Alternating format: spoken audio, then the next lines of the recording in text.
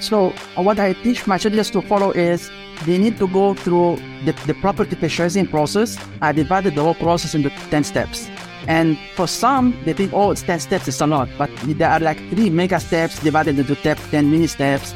And the reason I do that for them is I don't want to overwhelm them with all the actions. So on each session, we go with one step. I make them master that. I make them apply the learnings. I make them go out there, meet those brokers, meet those agents, look at the MLS, look at the rentals in the area, look at those communities, and then we move one step at a time. This is the Passive Wealth Strategy Show, the show that will help you escape the Wall Street casino and build wealth on Main Street by investing in real estate. I'm your host, Taylor Loht, and today our guest is H.J. Chamas. And today we're learning about his process for becoming an employee millionaire through real estate investing. When we spoke, he was actually in Lebanon. He splits his time between living in Lebanon, living in Dubai, and living in the Philippines from time to time, going on vacation there. And today we're going through his process for becoming financially independent with real estate as a high-earning corporate employee living all around the world, and how you can do it too, no matter where you live in the world. How you can start acquiring real estate and building up your snowball passive income to get yourself to the point where you can get out of the rat race. We talk about risks that he has experienced and helps people walk through, helps his students get through in their real estate portfolios, the blueprint for building up this passive income, and how he escaped his own day job through building a real estate portfolio. A lot of great lessons in this one. He is to just get started, have a process, understand the risks, and just keep moving forward. Once again, I'm your host, Taylor Loht. I'm a real estate investor, and I focus on multifamily and self-storage investment properties. To date, I've acquired, been involved with, invested in, partnered on over $150 million in real estate, and I'm here to help you build your real estate portfolio as well. If you'd like to learn more about potentially investing with us on a future deal, just go to investwithtaylor.com, fill out the form, and schedule a call, and I'll look forward to speaking with you soon. If you're an Apple Podcast user and you enjoy the show, please take a moment and leave us a rating and review on Apple Podcasts. 5 stars if you don't mind, you guys. I appreciate that so much. That helps other people learn about the show because that helps us rank higher in the Apple Podcast ecosystem. And I'm always honest with you guys. That gives me a nice little warm and fuzzy feeling because I get to see that you're engaging with the content and you're escaping the Wall Street casino along with us. Don't forget to subscribe and catch us here every Monday, Tuesday, and Thursday. Once again, our guest today is H.J. Chamas. Today, we're learning about becoming an employee millionaire through real estate investing. Without any further ado, here we go. H.J., thank you so much for joining us today. For our listeners out there who don't know about you, your business, your background, can you tell us about yourself and what you do, what you invest in? Yeah, sure. Hi, Taylor. Hey, everybody. Thanks for having me on the show. So just a quick intro of who I am. So basically, my name is H.J. Chamas, and I come from a very small country on the map. Nobody maybe knows about it, but it could be big on the news. It's Lebanon. It's been known for the war. But, you know, I started from a poor family in a poor country. And in 2001, I decided to immigrate. So I went out of Lebanon with only $300 in my pocket. And I went to Dubai at that time. Everything was big, huge city, big businesses, big towers. So it was huge. So I was kind of scared, but I joined the corporate world and I started to climb the corporate ladder slowly. Then in 2008, there was the worldwide crisis, and also Dubai was hit by that. At that time, I saw my friends, my colleagues being kicked out of the job, and it was this very same job that they used to depend on for the rest of their lives. And it was kind of a wake-up call for me. I wanted to really break out of the system. And this is when I started to invest in real estate. So I started investing in rental properties, small ones like 1-bed bedrooms and studios, then started to increase my portfolio. And I was moving around the world because of my corporate life and started to invest it in different parts of the world. And in 7 years, I was able to kind of leave the corporate world because my passive income from real estate would sustain my living. And this is when I started being an entrepreneur, to start really pursuing my passions and opening businesses and see how it went with me, because I had some dreams and I really wanted to fulfill them. Awesome. I love that. And I think one of the biggest things that people run up against when they have a high, corporate job or great money is they have a lot of these limiting beliefs around what they can do in real estate, whether it's with regards to their time, their energy, their focus, what they can really get done. At first, the battle first starts in their heads rather than with the investments themselves. How did you deal with your own limiting beliefs, which is what we kind of all experience in the space? Yeah. Look, luckily for me at that time, I had a mentor. So I had a mentor who was like, he learned how to invest in properties. He was one of those big gurus in East Asia, but he was like, he didn't learn that from university. He learned that from the streets. Yeah. So he taught me one thing is, he taught me one sentence that changed my life. He told me you'll become at least as rich as the amount of good debt you take in your life. And this was really a game changer for me. You know, if you take $10 million in good debt, eventually when you pay it off, you're going to be $10 million richer. So we're going to talk about that later. But at that time, I was scared to make the leap because I was depending on a job. But then I learned that a job, I could lose my job at any time. And I witnessed that happening to my colleagues. So why don't I leverage being employed? Because we know that when you're employed, you have a steady income, the banks will run after you to lend you money. So why don't I take advantage of that, take the money I need and start invest in my own assets so that by the time shit's going to happen to me and I'm going to ask to leave my job, I am secure. I am, have all the passive income that could sustain my living. Another limiting belief I faced was I thought at that time that all the good investments are taken by those big investors and nothing is left for the small ones. And nothing can be further from the truth in this respect. In every market, in every community, in every city, there are those distressed sales, distressed deals. Some sellers are highly motivated. If you know how to look for them, how to search for them, everybody can get those deals. But you need to put the time, you need to have a system, a process to follow so that you don't go like haywire everywhere. That is true. Systems and processes are critical in real estate, especially if you're going to scale. So when you were starting out, I mean, I have a mental model of how this works in the United States, but in any other country, I don't know what all the big differences are. So when you were starting out, I think you said in Dubai is where you started investing in real estate. How did you start building those systems? And I wonder how different they looked from what we would build in the US.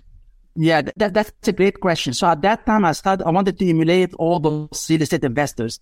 So I started to read books that are mostly applicable to the US. And luckily, I had my mentor at that time also from the region, from locally here.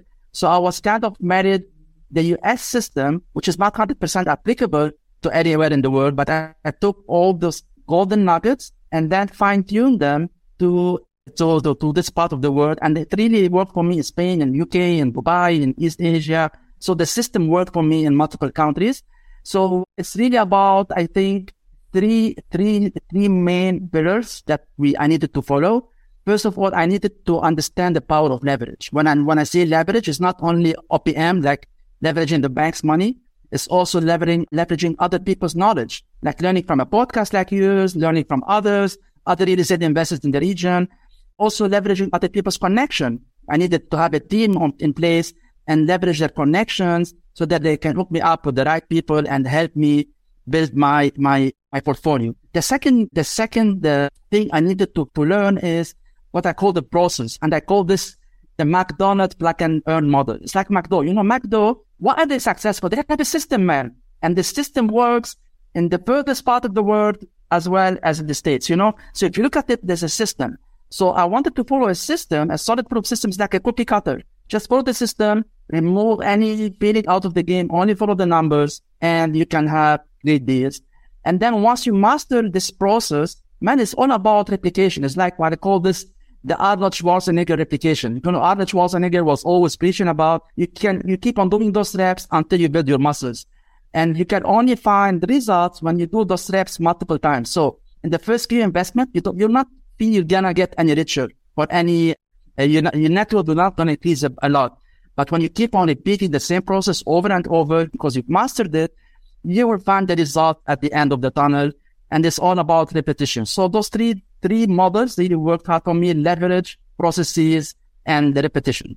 Awesome. I love that. I think that repetition piece is where a lot of people, there are a lot of stumbling blocks in here, but repetition, people will say, okay, but I've only got so much money myself, meaning I can only right now acquire so many assets just based on what I have available to me. So I can get capital elsewhere, whatever, but how do I get that started? And they get stuck in their minds, again, limiting beliefs around, okay, but I can only buy a handful of these properties, so I can only repeat this so many times. So you started with your own money. When did you start bringing in like other people's money, whether other investors, or have you only worked with your own capital? That's a great question. So I'm an introvert type of guys. I tried to really reach out to investors at one point of time, and it was not my cup of tea. I didn't find myself in that. So always it's my own money and the bank's money. So I deal with banks or private money lenders or some financial institutions, because sometimes in some counties you have some limitations. So some counties allow you up to 10 properties, some banks only 4 properties. So you need to master the art of borrowing money from institutions so that it is always working in your favor. Nice. Okay. Awesome. So you also mentioned about having good debt, good leverage, and that's what one of your mentors taught you, is getting at good debt and then paying it down over time. How did that influence your particular strategy? Because we're taught to think about all debt as being bad, and certainly some debt is bad debt, credit card debt for splurge spending, all those kind of things. But here we're talking about investment real estate that hopefully cash flows. So how have you thought about good debt in your business with your investments and building that, getting that snowball of real estate going? I think it went into 2 stages. The first stage was really super high leverage, because as I mentioned, this one sentence changed my life. You become at least as rich as the amount of good debt you take in your life. So I started out with almost zero down from my own capital. So it's the art of the deal. I really negotiated those deals in a way that I could leverage 100% from the bank's money in a transparent way, and I was successful in that. But when you have high leverage, the absolute amount of cash flow from the rental becomes low, because you have to service a high debt payment. Yeah. So over time, when I started to accumulate wealth and I managed to sell a couple of properties, I started to lower the loan to value, the LTV. So I started with almost above 95%. Then now what I do is between 50 to 60%, because now I'm not looking for a high leverage. What I'm looking is the absolute rental income that comes into my pocket. So, and because I have those cash coming from the previous sales or by refinance, and I needed to put them again into the system, which is acquiring more properties. But if I lower the loan, I could enjoy more absolute rental income. And then the game changes here, because some investors think I need a couple of hundreds of units to be financially independent. In my case, it's now I have around 55 units, but when I had more than 10 units, I was kind of financially independent. Yeah. Because when you have low leverage, you enjoy high absolute rental income, and this becomes a passive income to you. So it's not about the number of doors. It's about how much really each property will cash flow to you. Awesome. So a big part of this conversation, especially when we're talking about debt and the number of units that you have, how much equity you have, the big overarching theme here, I think, is the R word, risk. How do we manage risk in our portfolios, especially, if you're looking to build, financial independence and escape your corporate job, probably concerned about risk and your potential downside. So how did you look at managing risk in your portfolio, especially scaling to the point where you could leave the corporate world? Yeah. So when it comes to risk, every kind of investment has risk. Actually, putting money in the bank for me is the highest risk. Before our chat today, we were up here, and I shared with you, I lost a couple of billions in dollars in the banks in my own country in Lebanon, because the government stole the people's money. So this is the biggest risk, man. Yeah. But when you own an asset, you have the strategy with you own it, so you're in control of your own money. So for risk management in properties, I look at a couple of things. First of all, when I buy a property, I never buy it on the promise of capital gain. Never. Capital gain for me is the cherry on top of the cake. That's it. It always happens, but I never depend on it. So what I say is, what's the worst case scenario? Worst case scenario for me is, this is the rental income. I account for a certain vacancy based on the numbers that from my experience and in the area.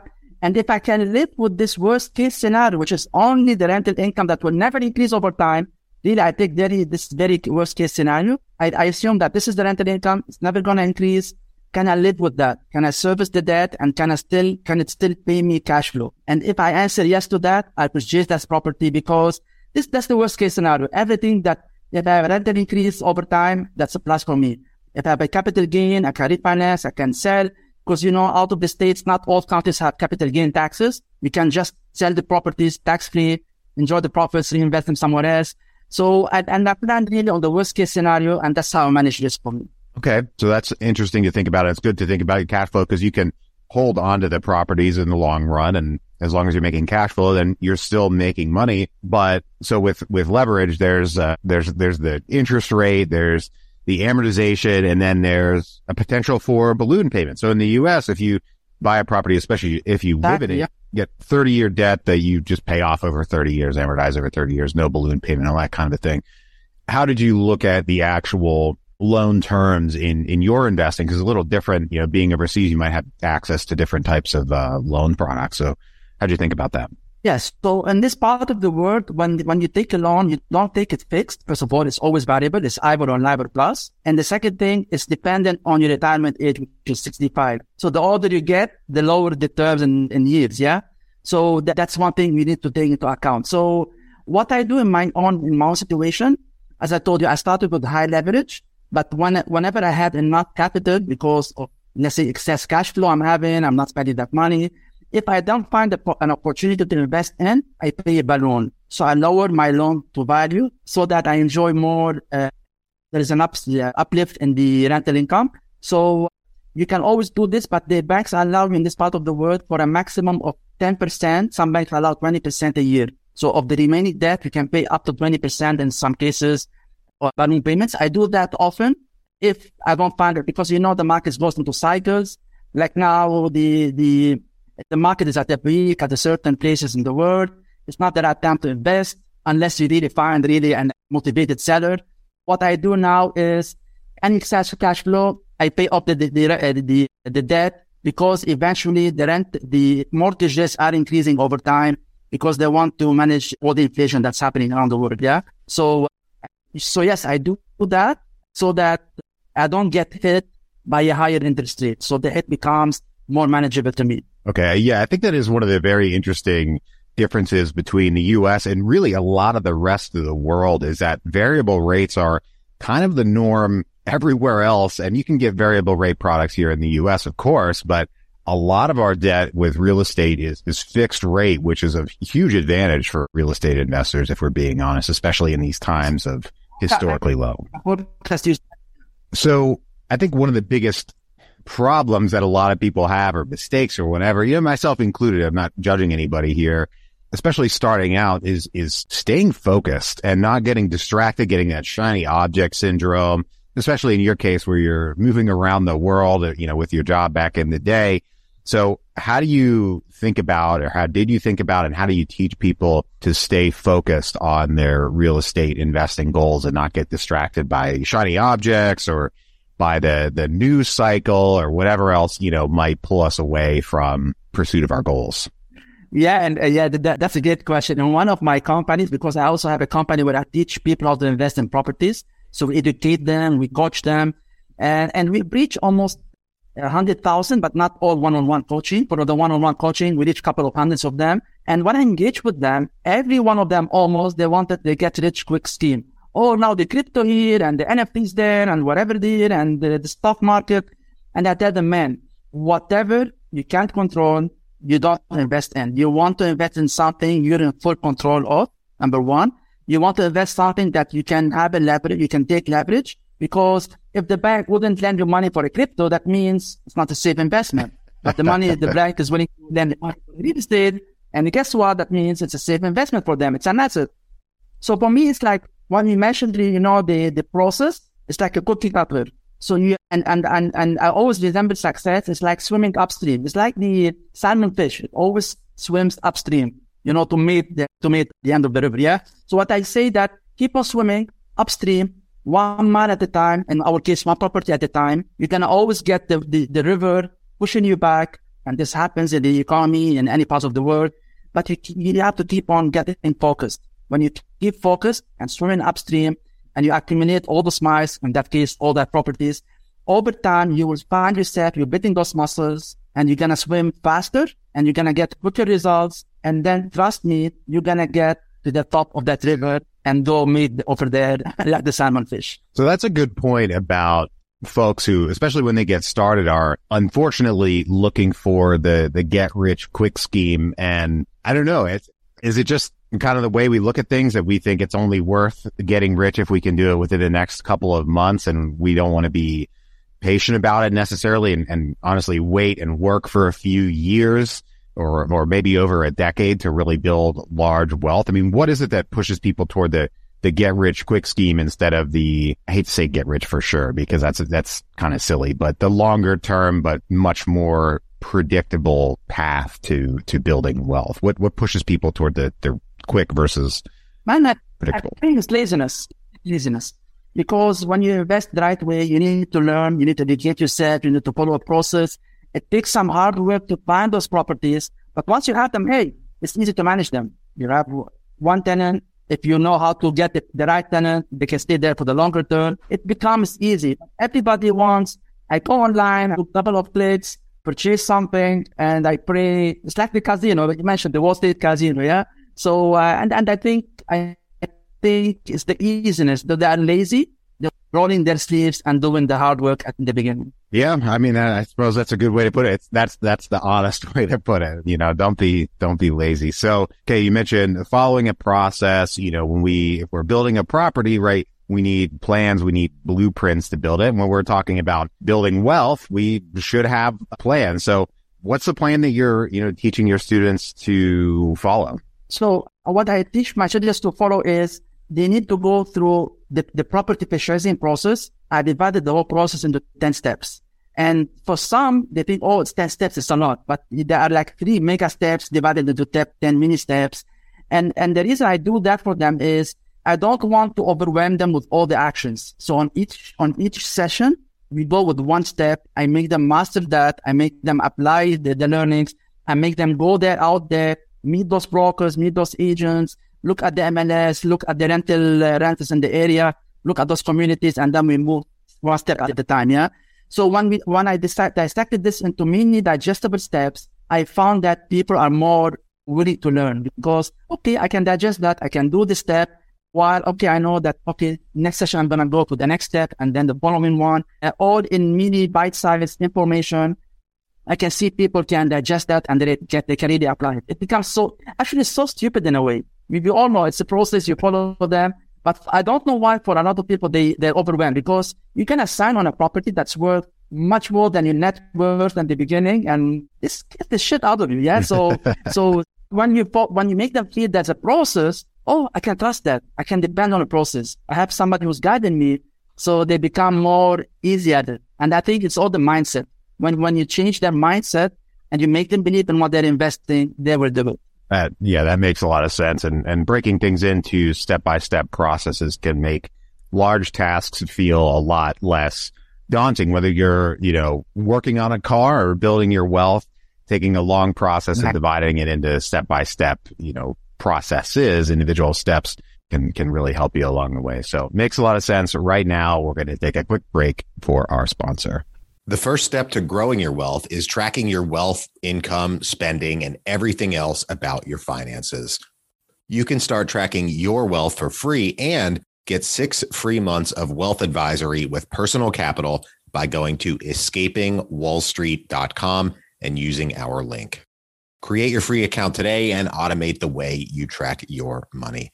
Personal Capital is my preferred way to track my finances, and now we're making that available for listeners. Terms and conditions apply. See the Personal Capital website for details. Once again, to get the offer, go to escapingwallstreet.com and use our link. Back to the show. All right, I've got 3 questions I ask every guest on the show. Are you ready? Great. First one, what is the best investment you ever made other than in your education? Rental properties, full stop. It really changed my life. It made me from a poor guy who was down in debt. Really, I was underwater to a financially independent person in 7 years' time.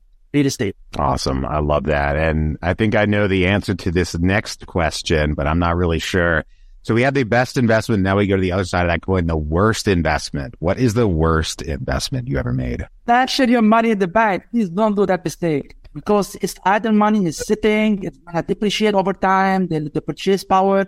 And in some countries, it can disappear. It happened in many countries in the world, like in Russia, in Greece, in Cyprus, in Lebanon. It's happening, man. Don't put your money in the bank. Don't let others control your money. Be in control. Be invested in real estate. Awesome. I love that. My favorite question here at the end of the show is, what is the most important lesson you've learned in business and investing? I think the most important lesson was that failure is an opportunity, not something to be feared of. Because at the beginning, we're going to all fail. But guess what? When you're starting out, you're failing in the small things, yeah? Stash it up your education.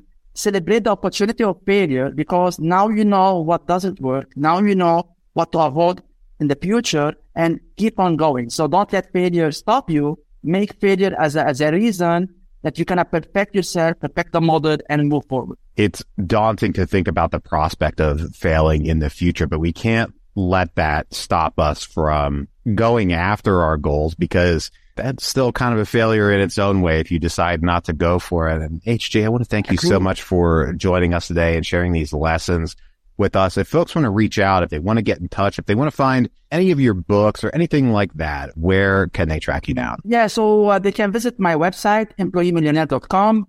On my website, I'm also offering a free book that they can start reading, or I can give the link now. It's employeemillionaire.com/the 4 stages. As when it comes to social media, my handle name is EJ Chammas, but I'm mostly active on LinkedIn. I'm not this social guy who goes into Instagram and Facebook and stuff like that. I'm focused on LinkedIn and on my website, of course, and on my emails. It's a kind of focus, and this is where I found my cookie cutter, my niche, and it's working really for me. Awesome. Is that employeemillionaire.com/4 or FOUR stages? Both will work. It's the 4 stages. It could be as a digit or as letters. Well, thank you so much once again for joining us today. To everybody out there, thank you for tuning in. If you're enjoying the show, please leave us a rating and review on Apple Podcasts. 5 stars if you don't mind. I appreciate that so much, you guys. That helps other people learn about the show, because that helps us rank higher in the Apple Podcast ecosystem. And I'm always honest with you guys. That gives me a nice little warm and fuzzy feeling, because I get to see that you're engaging with the content. You're escaping the Wall Street casino along with us. Don't forget to subscribe and catch us here every Monday, Tuesday, and Thursday. Right now, I hope you have a great rest of your day, and we'll talk to you on the next one. Bye-bye.